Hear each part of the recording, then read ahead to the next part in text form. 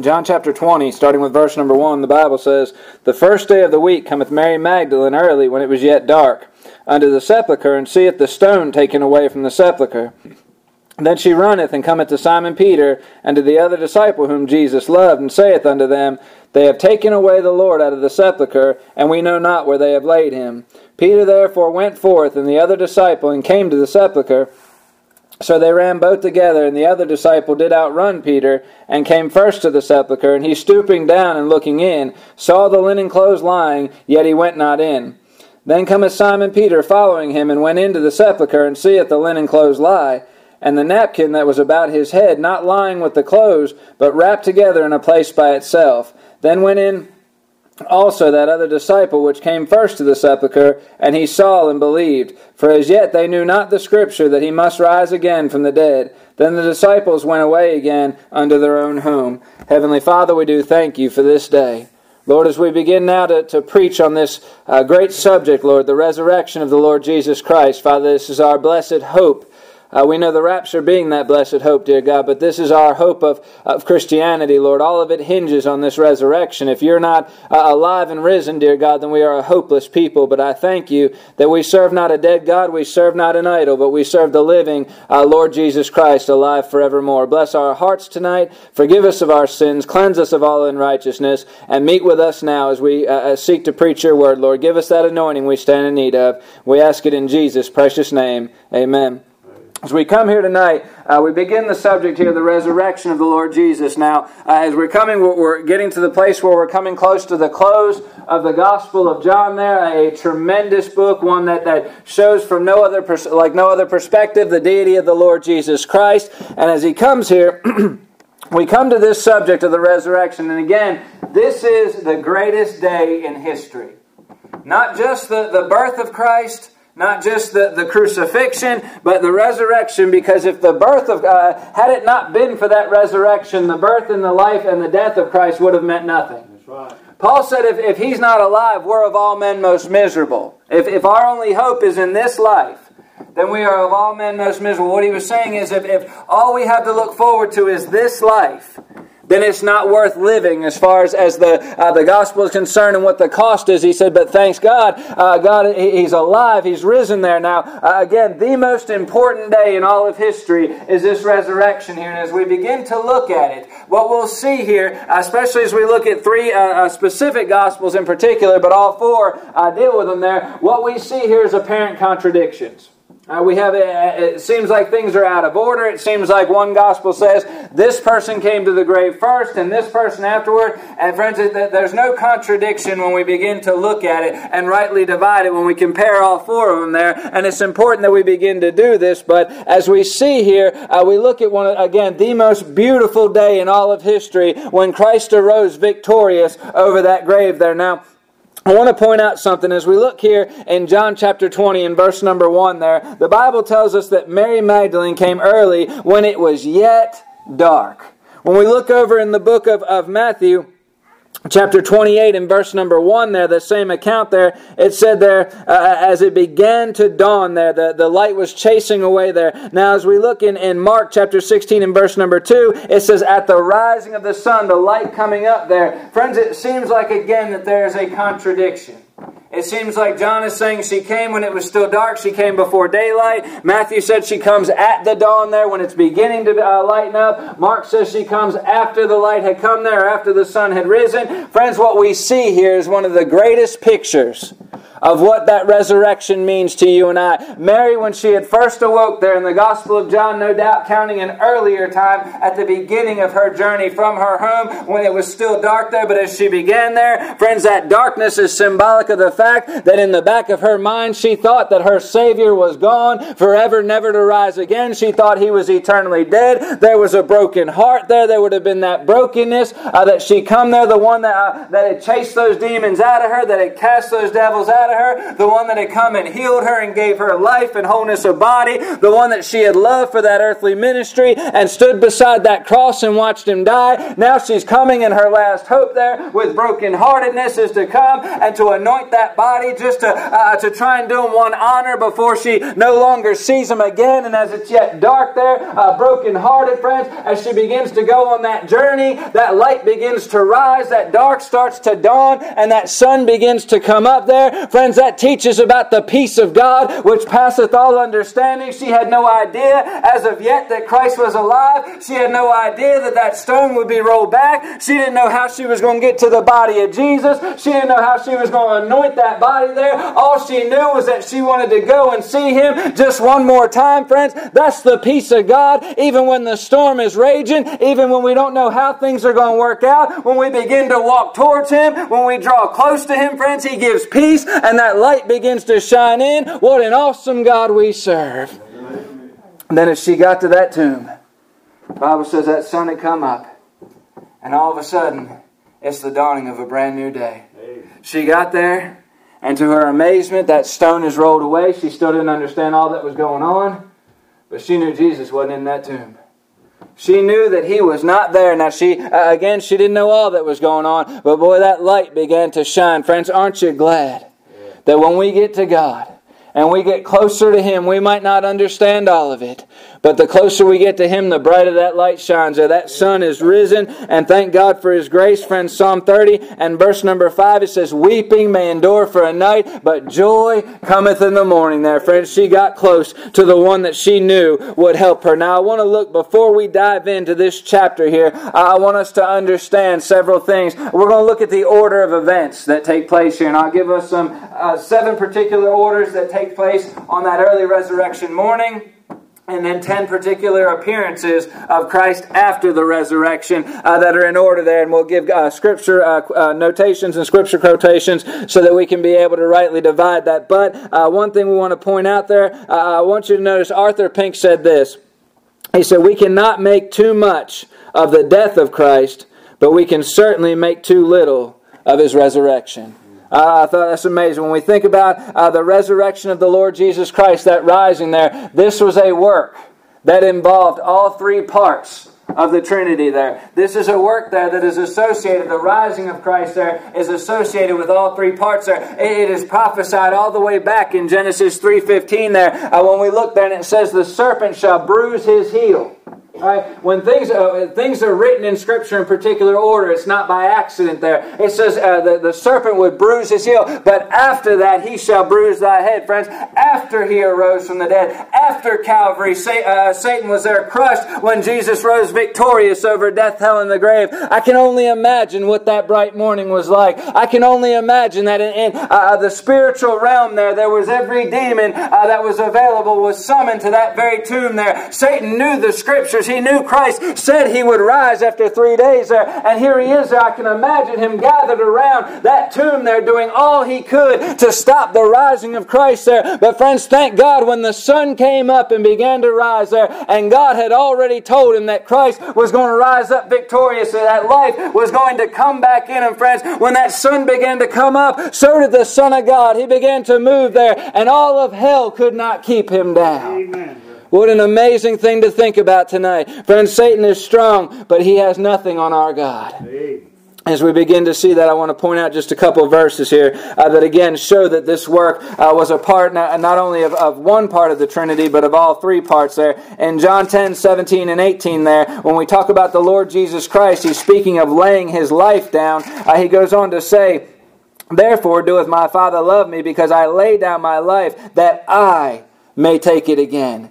He said, I will take that life back again. Here is Christ there, the Son of God, being able to do that. When we look over in Romans 6 and verse number 4 there, the Bible says, therefore we are buried with him by baptism into death, that like as Christ was raised up from the dead by the glory of the Father, even so should we walk in that newness of life. Just as Christ was raised by the glory of the Father, so you and I. Again, it is the part of all 3 there in the Trinity. Now as we look here in Romans 8 and verse number 11, but if the Spirit of him that hath raised up Jesus from the dead dwell in you, he that raised up Christ from the dead shall also quicken or make alive your mortal bodies by His Spirit that dwelleth in you. Friends, it is all three persons in the Trinity there.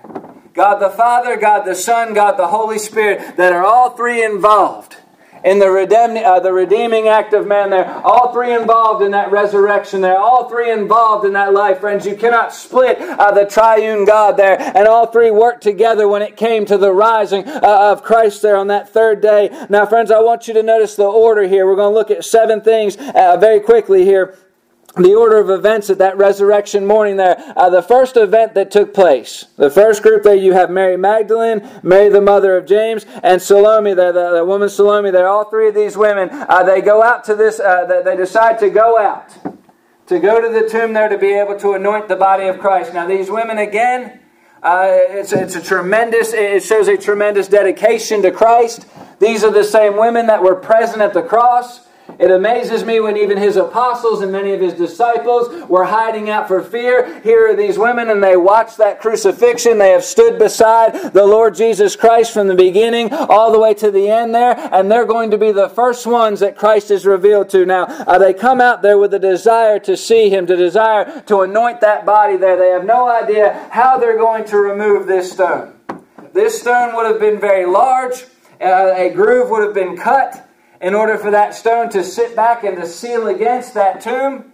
It would have been something that would have been very heavy, almost impossible to move. That ceiling would have put it to where it would have took a great deal of strength, and even it would have taken some tools to be able to break that loose and move it out of the way. On top of that, you have a Roman guard of soldiers that is placed in front of it. So this is almost an insurmountable and impossible task, but yet their desire to be there shows that their love for Christ, their dedication, they wanted to honor Him just one more time there, and they come there with a desire again to anoint that body there.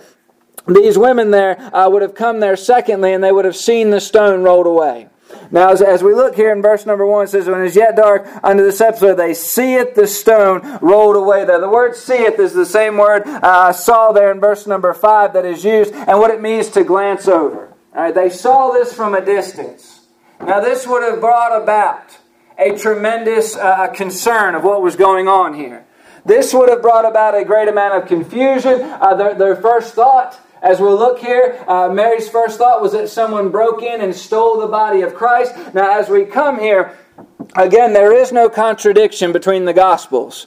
What happened at this point, the next thing that would have happened in order here, is that Mary Magdalene, the one that led up this group, she broke off from the other women there and ran back to go and to tell Peter and John there that someone had stole the body of Christ. She did not wait around to see what happened. She didn't walk up to the front of that tomb and see what was going on. She immediately took off the other direction and went for Peter and John there. And the other women began to go up there. And as they came up, all right, as those women came to walked up to that tomb there, no doubt out of curiosity of what was going on there, they would have seen that stone rolled away, and they would have seen those angels that were sitting there. That is when those angels would have gave them the message that reassured them that Christ was risen there. They heard that before Mary had heard that there. Mary the mother of James there and Salome would have heard that, and they would have gone back to tell the other disciples. Now, after they had left there, heard that message and left, right at that time, Peter and John had been told about the fact that Mary Magdalene had told them that this body was missing, that their Savior was missing, and they would have run to see there. Again, they had thought in the back of their mind that someone had stole the body. So they would come there and they would look and they would try and investigate what was going on, and they would come to try and reaffirm there that what was told to them was really happening, and they would have looked and they would have seen that this tomb was empty there. Now Mary Magdalene again returned unto the sepulchre there after they had seen that. Peter and John, we know, went in. They saw something that absolutely baffled them. They saw the grave clothes, and we'll look at that in a minute there. Now remember, when we're talking about those grave clothes, this is something that would have almost been a type of mummification close to it there. It would have been wrapped very tightly. The fact that they saw these grave clothes there and they were unmoved, that means they were still in the form of how they had been laid there. All right, and that body not inside them. No doubt this would have brought shock and awe unto Peter and John there. Now, most Bible scholars believe that John was much younger than Peter.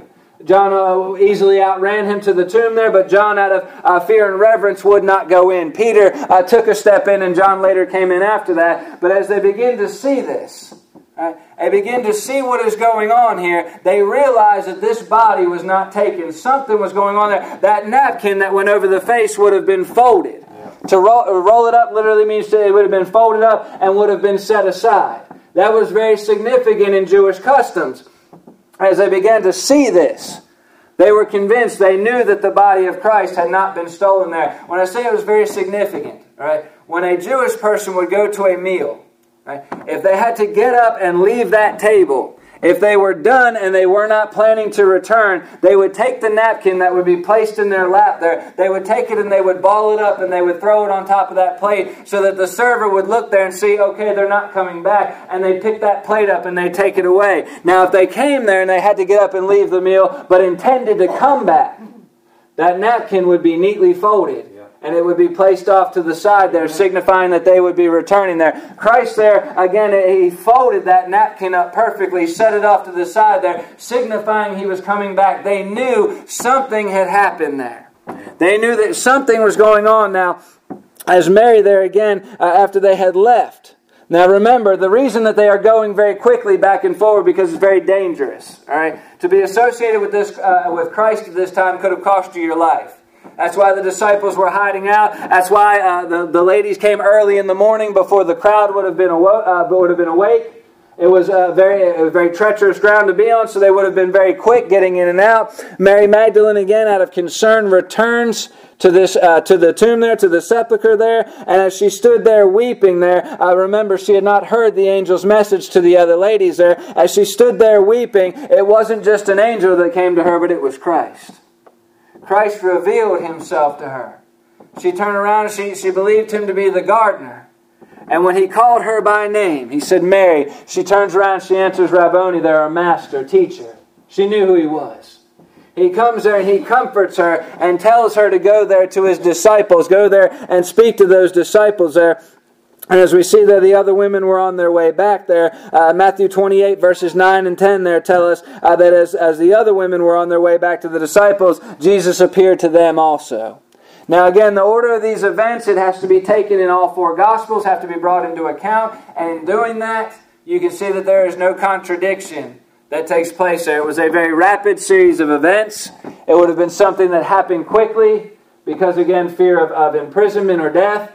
It would have been something that caused a great alarm. The fact that they come and the tomb, the stone had been rolled away and the body was gone, would have caused them to run with haste to go and find the disciples. The fact that as soon as they heard it, Peter and John ran there would have shown that there was a great concern about what was going on. It would have been done again very quickly, and it would have been something that happened in a rapid succession there. Not only do we see that the order of those events, but we see also there are Christ's appearances there after the resurrection. We'll look at that more in detail when we get to John 20 verse 16. He first of all appears to Mary Magdalene, where He comes there and He speaks to her when she comes back to that tomb. The next time He is seen there, it's to the women that are on their way, returning from the tomb, going to the disciples. The following time after that, He appears unto Peter. Luke 24 and verse number 34 tells us that. He appears to Peter very briefly. We read about that also in 1 Corinthians 15 and verse 5. He appears to the disciples next on the Emmaus Road. After that, He appears to the disciples in the locked room when Thomas is not present. A week later, He comes back to Thomas. And he comes back to the disciples, appears to them when Thomas is there. We know the story. He says, take your hand, take your finger, put it in my hand, take your hand, put it in my side. He gives Himself multiple appearances. There are at least 10 appearances that He comes before them there. He appears to the 7 by the Sea of Galilee in John 21. After Peter said, I go a-fishing, He comes there and He appears to the apostles, and He appears to them before the above 500 witnesses at one time. They had all seen Him. They had all seen the resurrected Christ. He gives many appearances there. He appears to James. As we look there, this would have been Christ's half-brother. That's significant there because James, the half-brother of Jesus, is the author of the book of James, of the epistle of James. He is also the one that becomes the pastor of the church of Jerusalem. It's extremely significant because at first, James did not believe Christ. He did not receive him as the Messiah. He rejected him, even mocked him, as we look earlier in the Gospel of John there. But later on, after he sees him resurrected, he realizes who he is there. No doubt he knew of the account of his brother's death better than anybody else would have there. But we also see, last of all, he appears in his ascension right before he's brought into the clouds, or the ascension of Christ, as we look there. Mark 16, 19, and 20 tells us that. Luke 24, 44 through 52, and also Acts 1, 3 through 12 there tells us about the ascension of Christ, that final time when he arises again. And he goes up to be seated on the right hand of the Father. All of these, you say, preacher, why does all of that matter? One, the order of it matters so we realize that there's no contradiction. But most importantly, when we see the appearances, 10 times, that Christ comes and appears no less than 10 times before the multitude, what he is doing is proving beyond the shadow of a doubt that there was no doubt in their mind that Christ was alive. He knew what they were going to face. He knew the persecution that was going to come to Christianity there, to the Christian church for the next 300 years before the legalization of Christianity. There was going to be great persecution. There was going to be extremely hard times there. He knew that the apostles, all apart from the apostle John, would all be martyred for their faith. And it wasn't because they didn't try and kill John, but God protected him and preserved him, and he later on died of old age. But all of these things testify to the fact that Jesus was protecting him. That Jesus was showing himself, was proving beyond the shadow of a doubt that he is alive. Now, there's a reason for that even today. One of the things that is mocked, one of the things that is challenged, one of the things that is even doubted the most today is the resurrection of Christ. That's right. That is something that if you can disprove the resurrection, then you could have disproved all of Christianity. Remember, all the Jews would have had to do to disprove all of Christ's claims and all of his teachings, only thing they would have had to do was produce a body after 3 days. Because Jesus said over and over again, in 3 days I will rise again. The Son of Man shall be delivered into the hands of the Gentiles and into the hands of the Jews. He shall be crucified, and in 3 days I'll rise again. Had they been able to produce a body after those 3 days, then everything Christ had ever said, taught, and done would have been of no value. They could have looked and said, see, he is a liar. He's dead. He's not one that we can follow after. There are those today, we read about it, and as a matter of fact, the Gospel gives an account about it, that the Jews there paid the Roman soldiers, that they were paid to say that somebody came and stole the body away. Some have a theory among some Jews is that they simply forgot where Christ was placed, that they went to the wrong tomb, and that his body is still in another tomb. Friends, the foolishness of that is beyond understanding. For several reasons, I'll give you this and we'll close there. If the body of Christ could have been stolen, then you would have had to have someone, a group, either a large enough group or someone that was extremely, extremely strong in order to get past the Roman guards that were in front of that tomb, move the stone, take the body of Christ, and get away without being arrested. That would have been something that was impossible. These Roman guards, right? Pilate said, go make it as sure as you can. Go secure it as much as you can. These Roman guards would have been the most trained people at that time. They would have been the most advanced. They would have been very strong with their weapons. They would have been the strongest army. And this guard that was placed in front of that tomb would have been an amazing group to try and overcome. Especially for some poor fishermen and a tax collector to try and do it. It would have been an impossible task for them. Secondly, the fact that someone says that they simply forgot where Christ was placed. Friends, understand something. The Jews had every intention to go back after those 3 days and to show that body still there. The Jews had every intention to go back. They knew exactly where he was placed, and they had every desire, every thought. It was every fiber of their being that could not wait for those 3 days to be over, because they were going to come back, and they were going to show that body, and they were going to display to the world that Christ was a liar. They knew exactly where he was. They came to Pilate. They asked Pilate to set the guard there. That guard was set directly in front of him. There is no way on this earth that they could have misplaced where Christ was, or they could have put a wrong place there, friends, or they could have picked something wrong there. The fact of the matter is, when they came and they realized that this grave was empty, not only the fact that the stone was rolled away, that would have been a miracle in itself. Not only the fact that the soldiers had been overtaken, that would have been a great work within itself. But the fact that that body was no longer there and those grave clothes lay perfectly intact showed the sovereignty and the divinity of God in the fact that Jesus Christ rose again, victorious over death on the grave. You think about it, I'll give this example. When you look at John 11, and you have Lazarus there. Even when Lazarus was raised from the dead, Christ raised Lazarus from the dead, He told those that were with Him, say, go and loose him. Lazarus would have been wrapped so tight he would not have been able to move. He would have had to have someone help him get out of that. The fact that Christ got out of those grave clothes and was able to leave them perfectly intact shows the fact that He is 100% God. That resurrection tonight is our only hope. Amen. Apart from the resurrection, you and I, if Christ is dead, friends, you and I are hell-bound. It wouldn't have mattered his virgin birth. It wouldn't have mattered His sinless life. None of it. It wouldn't have mattered His sacrificial death. None of it would have meant a thing had Christ still been in that grave. And as Paul said, we would be of all men most miserable. But thank God tonight we serve a risen Savior. No one else can claim that. You can go today, and you can go to the body, and you can go to the tombs, and you can see the bodies of supposed gods in the past. You can see Muhammad, the prophet that made himself and presented himself better than Christ. You can see the tombs of Confucius. You can see those of Joseph Smith there, and you can see those of all of those that come before there that proclaim themselves to be gods. Their bodies are still there. But Christ physically arose, and because He arose, you and I today have that blessed hope that we also will rise. That we'll be given that glorified body, and that will be like our Savior there. That death, it has literally no hold for us. It is nothing more than a doorway. Yeah. That's a blessed hope tonight.